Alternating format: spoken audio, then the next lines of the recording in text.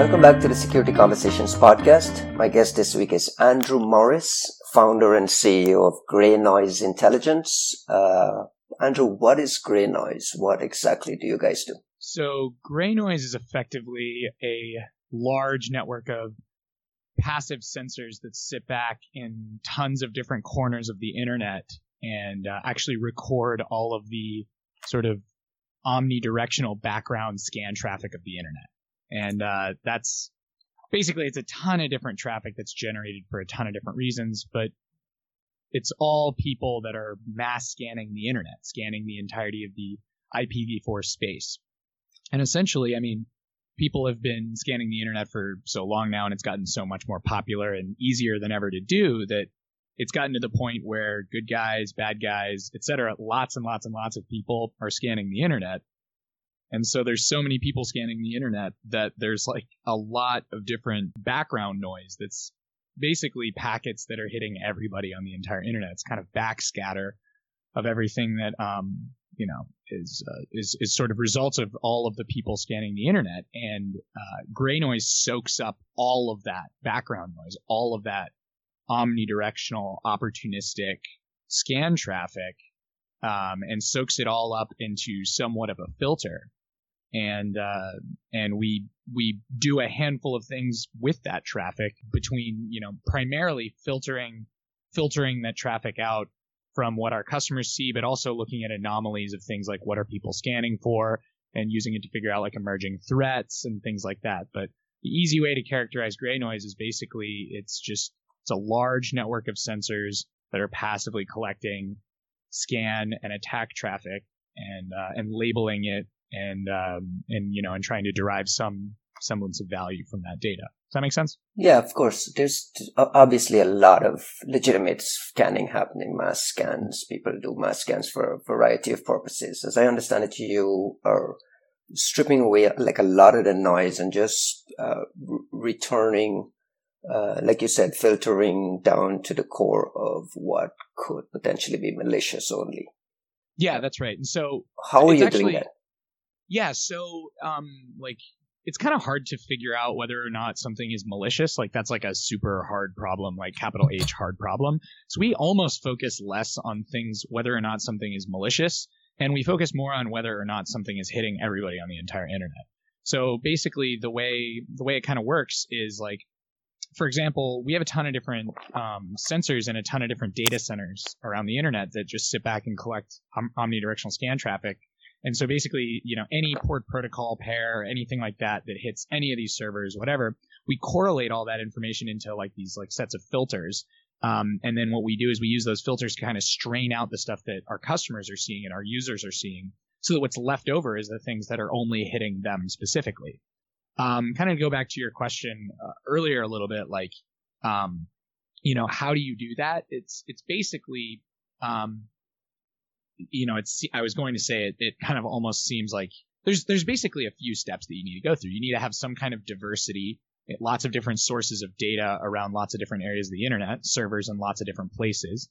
And then you just need to be able to actually collect basically all of the different traffic that's hitting those things. You need to put it in a central place. You need some ability to label that traffic, enrich that traffic, and basically make it available to users in some kind of API, and then have some integrations that people can use to consume that data with. Who is the target for this? Who's your primary customer? So there's a few different primary customers because there's a few different use cases for Grey Noise data. So the primary use case is in the Security Operations Center. It's actually saving Security Operations Center, like SOC analysts, time by basically telling them all the things not to worry about. So like effectively what that means is like, Security Operations Centers of any size waste some amount of money every day and every year, like investigating events and alerts that end up not mattering. When they kind of finally realize like, oh crap, this is actually hitting everybody on the entire internet. Let's skip this and move on to the next thing, right? And that's like an hour, 2 hours, 3 hours, 100 hours that you can never get back. So that's like some, it's chaff that everyone kind of goes through, right? And so the primary use case with our enterprise customers is basically saving them time on the alerts that basically don't matter. Deprioritize the things that are hitting everyone on the entire internet so that you can focus on the things that are only hitting you. And that's basically the primary use case for our enterprise customers. The second use case is probably like finding, like, it's kind of our more like nebulous research use case, which is kind of like a security researcher use case of like, what are people scanning for on the internet and why, right? So that's like that's a whole separate question of like, you know, like what are the ports and protocols that people are scanning the internet for? Like, are people scanning the internet for, you know, HTTP port 80? Are people scanning the internet for port 23 telnet? Like, you know, what are they scanning for and why? That's interesting, but it's a little bit less actionable, right? And then, you know, then the obvious follow-up questions are, okay, what of the things that people are scanning for, where are they scanning the internet from? What are they looking for, et cetera? What do they do once they find those things? Blah, blah, blah. Then the next kind of follow-on question to that is like, you know, whenever, you know, there's tons of CVEs that are pushed out all the time, tons of vulnerabilities that are disclosed all the time. A very natural question that security professionals have when a vulnerability is reported is anyone in the wild actually exploiting this? Like, you know, when Drupalgeddon happened or when Heartbleed happened or Shellshock or whatever, you know, the vulnerability is announced and then everyone's like, okay, like, now what? Like, you know, is anyone actually using this thing? Like, are there opportunistic exploitation attempts? Like, has anyone weaponized this vulnerability? Has anyone operationalized this vulnerability? Are there botnets that are slinging this exploit? Whatever. So that's another one of the use cases, which is basically figuring out sort of that timeline in between like vulnerability being disclosed and bad guys on the internet that are using that vulnerability to try to, you know, take it, you know, compromise as many machines as possible, where they're coming from, et cetera. So it's kind of like almost like an early warning system of like, you know, hey, it's like a siren or an air horn or something where it's basically like, hey, red alert, you know, the vulnerability was, the first thing that happened is the vulnerability was disclosed, and the second thing that happened is, you know, people started actually exploiting the vulnerability. Yeah, and I imagine that component of it is super useful for like red teamers, guys doing penetration testing, trying to figure out, trying to show an organization their soft spot, like that kind of scanning data for, like you explained, Drupalgeddon becomes really, really crucial, that you can say there's actionable intelligence that this is their scanners running in the wild. And that's right. This is a proper target now. That's right. Yeah. And it's like, I mean, it brings a whole new level of clarity to customers when you can say, hey, we found this vulnerability in your perimeter, and also you should really probably, you know, prioritize fixing this one because we know for a fact bad guys are opportunistically exploiting this. And so then the obvious next, you know, follow-on question to that is, you know, have you already been compromised as a result? And honestly, that's like kind of a nice segue into the next point, which is, if you have been compromised, if like you have a device on the internet that has been compromised, if the IP on the internet that compromised one of your websites or servers or, you know, routers or, you know, something like that, if they have, then it's really nice to know whether or not it was compromised by like an opportunistic campaign or like a targeted campaign. Targeted campaign, exactly. Yeah, because, you know, the difference between some kid sitting in a basement trying to, you know, like mine Bitcoin with as many, you know, VC or, you know, DVRs as humanly possible that's a huge difference between that and like, you know, APT1 popping one of your devices. Like that's a 6-7 figure incident response check that you're talking about. If only you're able to really know the difference. But if you don't know the difference, you have to assume the worst. Right. One of the sexy stories making the rounds is botnets scanning for, you mentioned Bitcoins, but cryptocurrency things. Can you talk a little bit about what you're seeing in that space? Is it just a sexy headline here or there, or are there like systematic, concerted efforts and activity around that? Yeah, so I'm going to answer that question in two parts. One is, once people have compromised a device using some vulnerability or another, we've actually seen, like, it's really common for, like, if people do try to drop malware, like, once they've compromised a device, like, it's just getting more and more common where, especially with, like, some of the shotgun, like, the scatter shot, like, shotgun blast attacks where people are just trying to compromise as many machines as humanly possible. one of the things that we've seen that's more and more prevalent is like people just using cryptocurrency miners as the payload to like, it just immediately monetizes the thing or whatever. And they can make money right away, as opposed to having some ransomware or some obscure spam campaign or something like that, like to actually make money.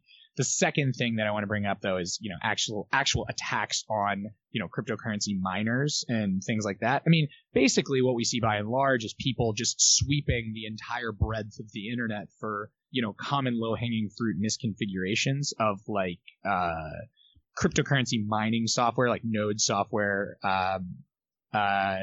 Claymore miners, EOS developer nodes, like things like that, looking for exposed private keys that they can use to, take the funds out of it, take the coins out of a wallet, or transfer them to another wallet or something like that. And we see that a pretty good amount. And it's one of those things that's it's kind of hard to feel bad for the people that affects, because again, like that's such a low hanging fruit thing that you kind of if you're exposing, like there's certain things that there's just so low effort, but bad guys know that if they scan the entire internet for something, they're bound to find, at least 100 people that have made some mistake or something like that. And it just kind of goes to show that, how small the internet is relatively now, so to speak. But yeah, we see that kind of stuff all the time. What should people be most worried about as it relates to not the mass scanning, but once you've filtered down? What is there like a single thing that not necessarily keeps you up at night, but to use a phrase, is there a piece of scanning that's happening or some targeted activity that's happening that raises your eyebrows?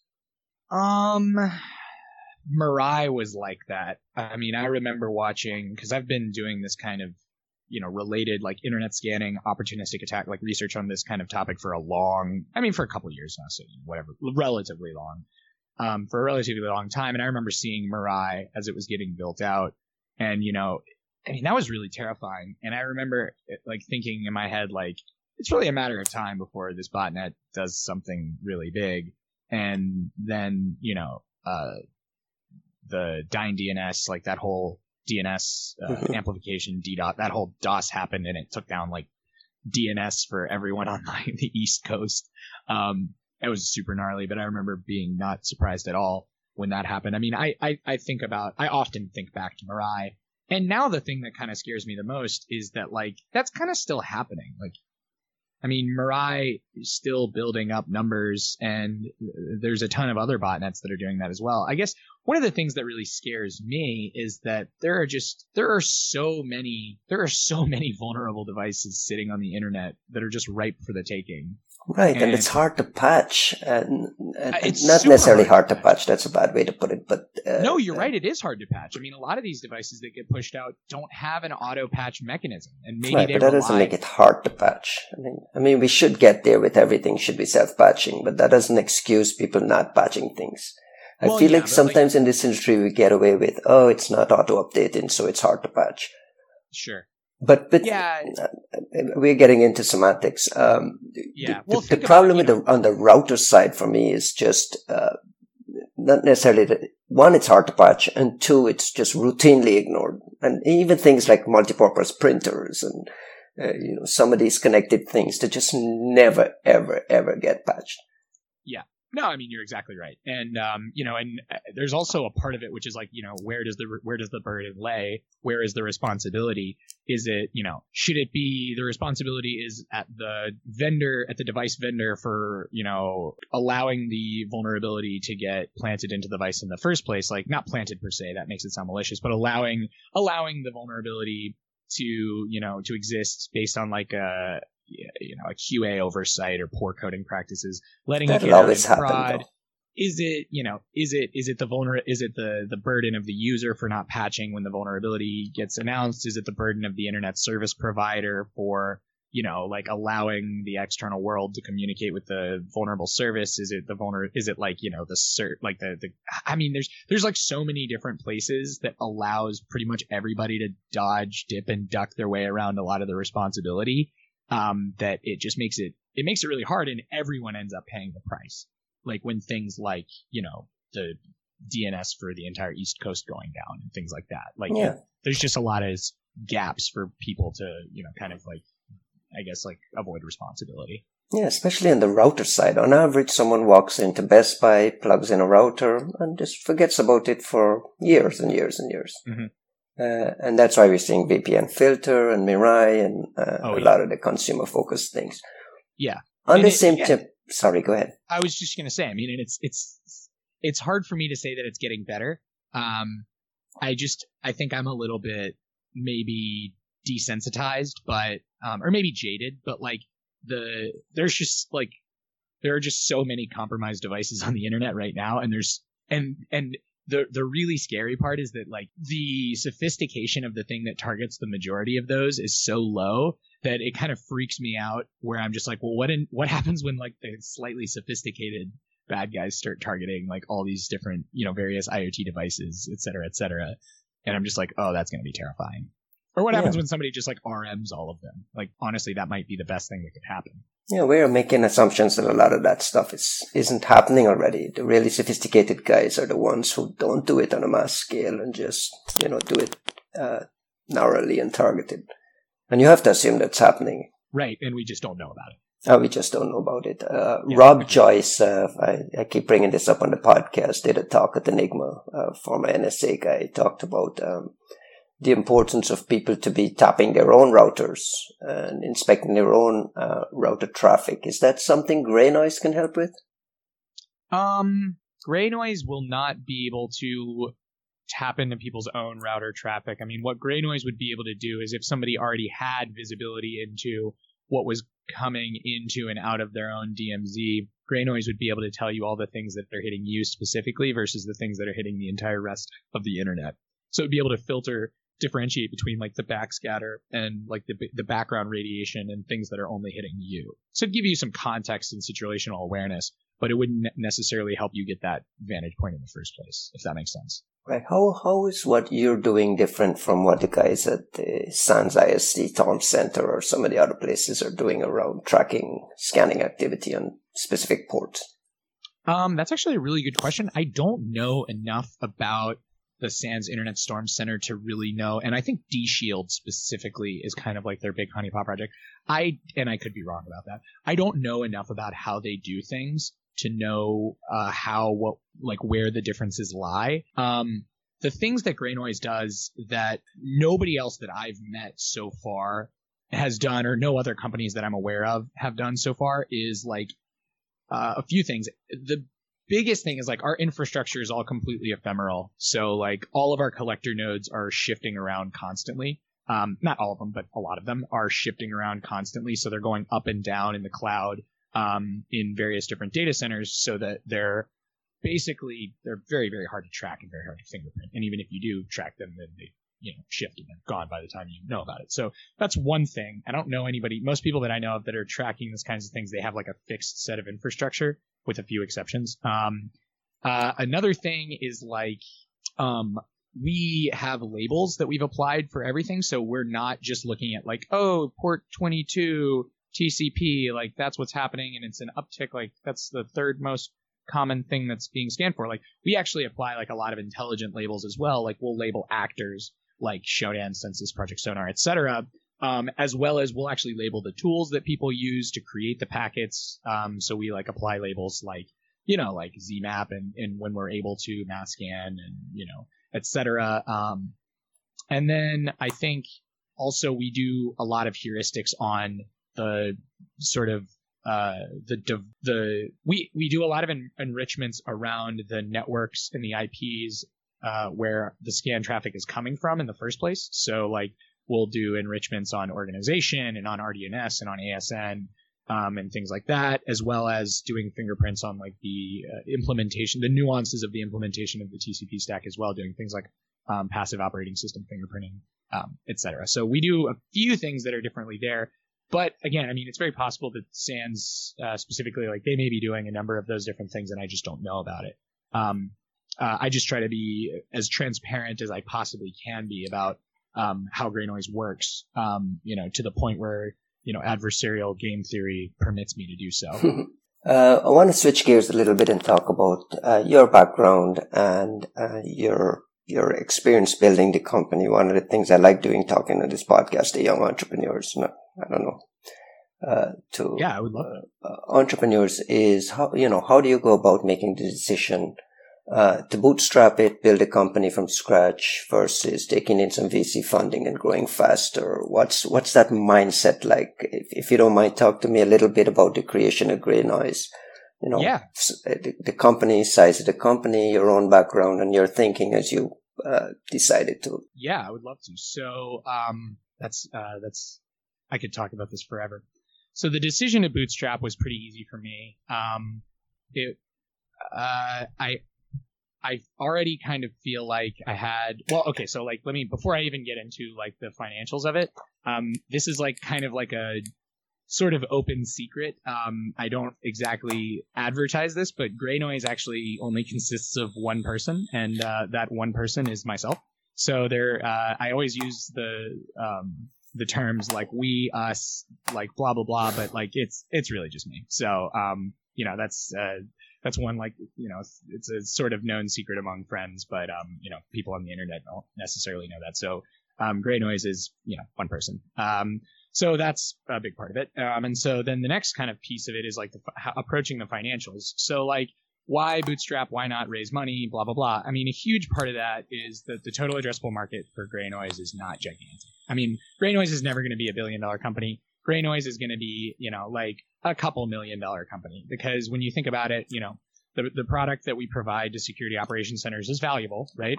And there's so much money that each of those are going to pay, and there's so many security operations centers in the world, and what we end up with is like, the total addressable market, the maximum amount of money we could possibly make.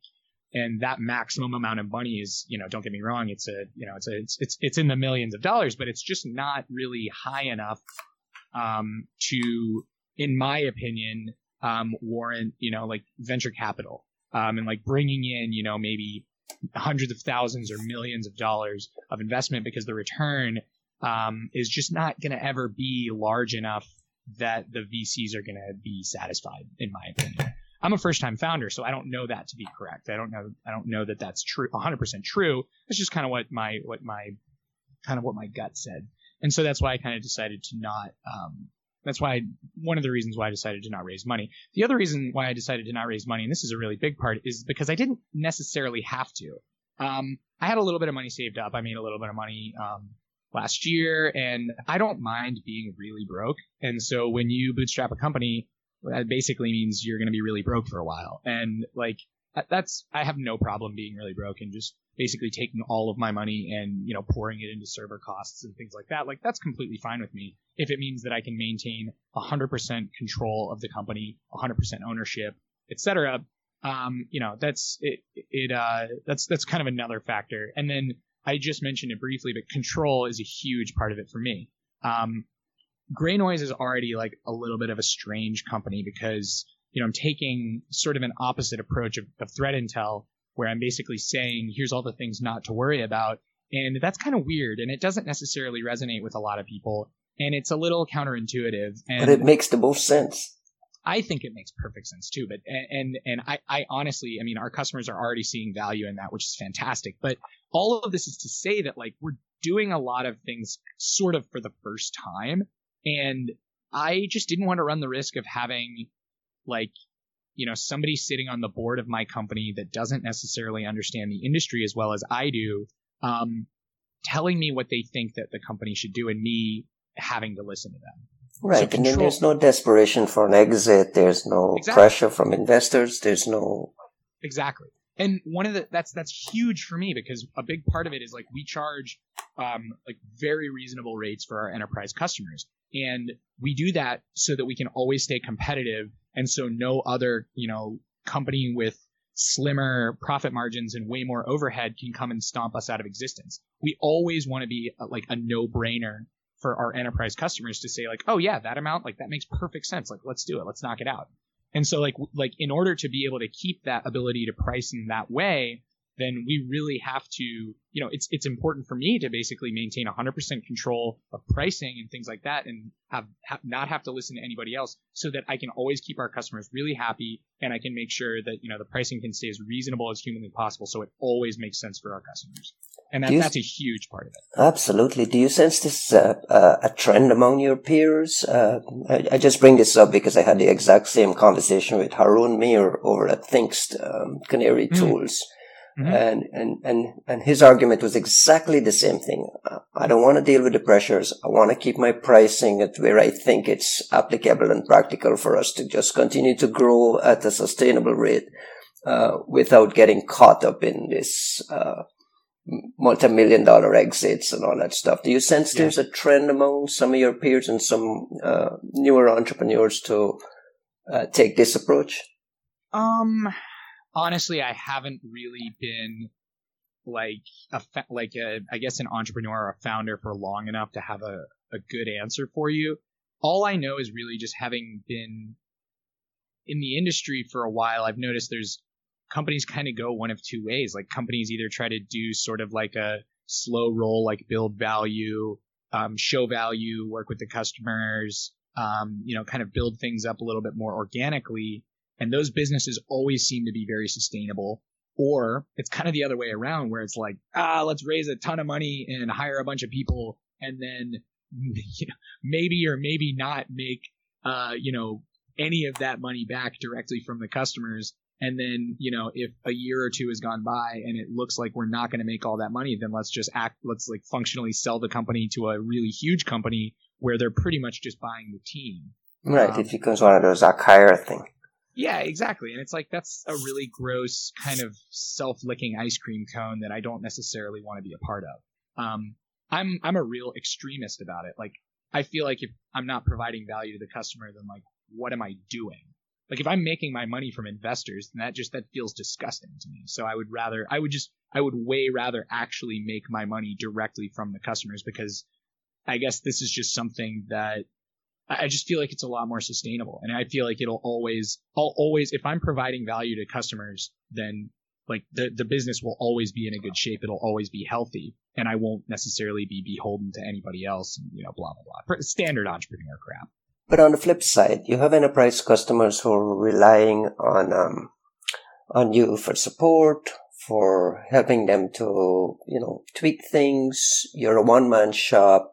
Yeah. Responsible for PR and doing stupid podcasts like these, and writing blog posts and being on Twitter, doing your own marketing. So your marketing, sales, tech, your everything. At some point you'll hit that spot where the company grows. You're starting to get traction with enterprise customers, and then there's no way for one man to. Oh yeah. You're exactly right. I mean, there's a line that you get to at some point or another as a one-man company where you can't continue any further. We've seen a few examples of functionally one-man companies or one-person companies that, they get to a certain size and they can't really scale past that. I have no plan of staying a one-man company forever. Grey Noise is going to be a one-man company until we've got enough reliable revenue that I can start building the team out a little bit, but it's never going to be, it just doesn't, to your point exactly, it just does not make sense for Grey Noise specifically. How do you know when you hit that spot, though? Oh my God, that is a really hard question. I once read that you need to not hire anybody until you literally absolutely cannot continue to function without hiring another person, which seems to make sense. But like, how do you know when that happens? How many days go by where you're just like, oh God, I can't do this anymore in terms of alone? Literally every single day I wake up and I'm like, I can't do this shit anymore. Like, I'm so exhausted. I'm so dead. I'm done. I'm locking myself in my room and I'm going to sleep and I'm never coming back out. I'm so done with this internet scanning shit. And it's such a normal feeling for entrepreneurs. I say that every day. And then I don't know. I talk myself back up. I get back up and I keep doing it. But it literally beats down on you every day. Some days are worse than others. I could get into this forever and ever, but I've had other things that have fallen through before. I've lost friends. Like I've had businesses, like I've tried to start a company before this and it, blew up in my face. I've had venture capitalists like try to screw me. I've had people try to screw me. And like, so some days are worse than others. Some days it's really, really, really hard. And then some days you like provide value to customers. You get users really excited. You have a success story, you have a win. Somebody texts you that you've never met before. People email you that you've never met before. And they're like, hey, Gray Noise is super cool. You just saved me, a ton of hours at work and blah, blah, blah. And like that makes it all worth it to me. Right. You get an adrenaline rush again. Exactly. And again, a lot of this is coming from SOC analysts, guys in the trenches using Gray Noise to just cut through the noise and figure out which tickets are actionable and which are not. That's right. A ton of it is coming from SOC analysts who are excited because they're like, oh my God, this is the first product I've ever used that actually gives me less work. So that's huge because it pays for itself right there. A lot of it comes from a lot of the excitement actually for me comes from like other people that have been in like the cyber cartography, so to speak, space, internet scanning space, honeypot space. I don't really like to think of Gray Noise as a honeypot, but like in that similar space, a lot of the rejuvenation and excitement comes from them because they're like, oh my God, I've been waiting for somebody to build something like this.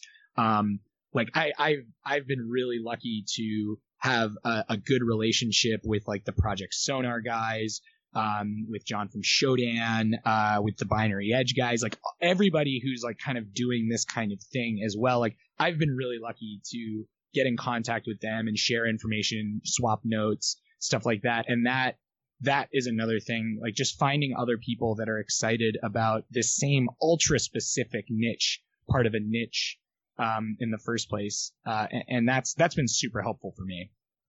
I was going to ask that. Is there a lot of competition in this space, or is this a place where the information sharing is a lot more casual because of the intellectual thrill of putting this together? That's a really good question. I approach that really differently from a lot of people. So I'm really aggressive. I aggressively share information. It's like a core value of mine. Whenever I meet somebody that holds their cards to their chest for like facts and information and stuff like that, I always default to assuming that they're insecure and that they're not very smart. And I'm just like, if you can't, it's all about the process. If you can't reliably come up with innovative ways to solve problems and things like that, and if you're just like, if you rely on just people not knowing one fact or one like little thing, then like you're always going to have a bad time. So I give everything away for free. To answer your question, or like I give as much information away for free as humanly possible while still being able to make my living. I think other people, is it competitive? Is there good information sharing? Honestly, it depends. There's two kinds of, I've found two different kinds of, I guess, character types that I've found of maybe founders of other companies or, executive teams of other companies, where either people are more warm and open to, open information exchange, open information sharing. Like I said, like the people at, the Project Sonar guys are awesome about that. Binary Edge guys are great about that. Jonathan Shodan's really good about that stuff as well. Like they're all really good about, spreading the love, spreading the information. There's other companies that I'm not going to name that are less good about that, and that like their whole business model relies on the fact that they hold their cards to their chest. And I understand that there's some slight necessity for that, but it's a sliding scale. And some people are better about sharing information than others. I am just really aggressive about it because nothing pisses me off more than, somebody or a group of people who have, information and they hold it to their chests because, I don't know, it makes them, it allows them to establish like a fiefdom or something like that. It just seems selfish and honestly, it deeply bothers me. What's next for Gray Noise? What's on the horizon? What is something you're in the spirit of information sharing? Oh man. We're working on so much cool stuff. So we've got Gray Noise Research Tools, the early access program right now that's running. That's basically got about 30 people in the Slack channel. We've got a lot more people that are using it that just aren't in the Slack channel, like actually talking with us.